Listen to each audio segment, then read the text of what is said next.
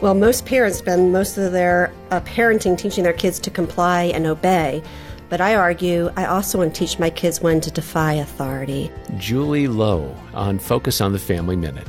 And so I'll say to our kids, since they were little, if somebody tells you something right and good to do, you should always obey, no matter who it is. It could be your teacher, your aunt, your cousin, your younger brother, the family dog. It doesn't matter who it is. If it's the right thing to do, you should obey. Likewise, if it's the wrong thing to do, you should never listen, and we will support you.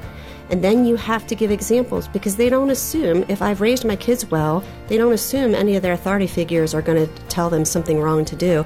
So I've got to practice. I've got to say, what do you do if the babysitter tells you to do something bad? What might be bad things a babysitter tells you to do? Yeah. You always have a right to say no to that, and we will support you.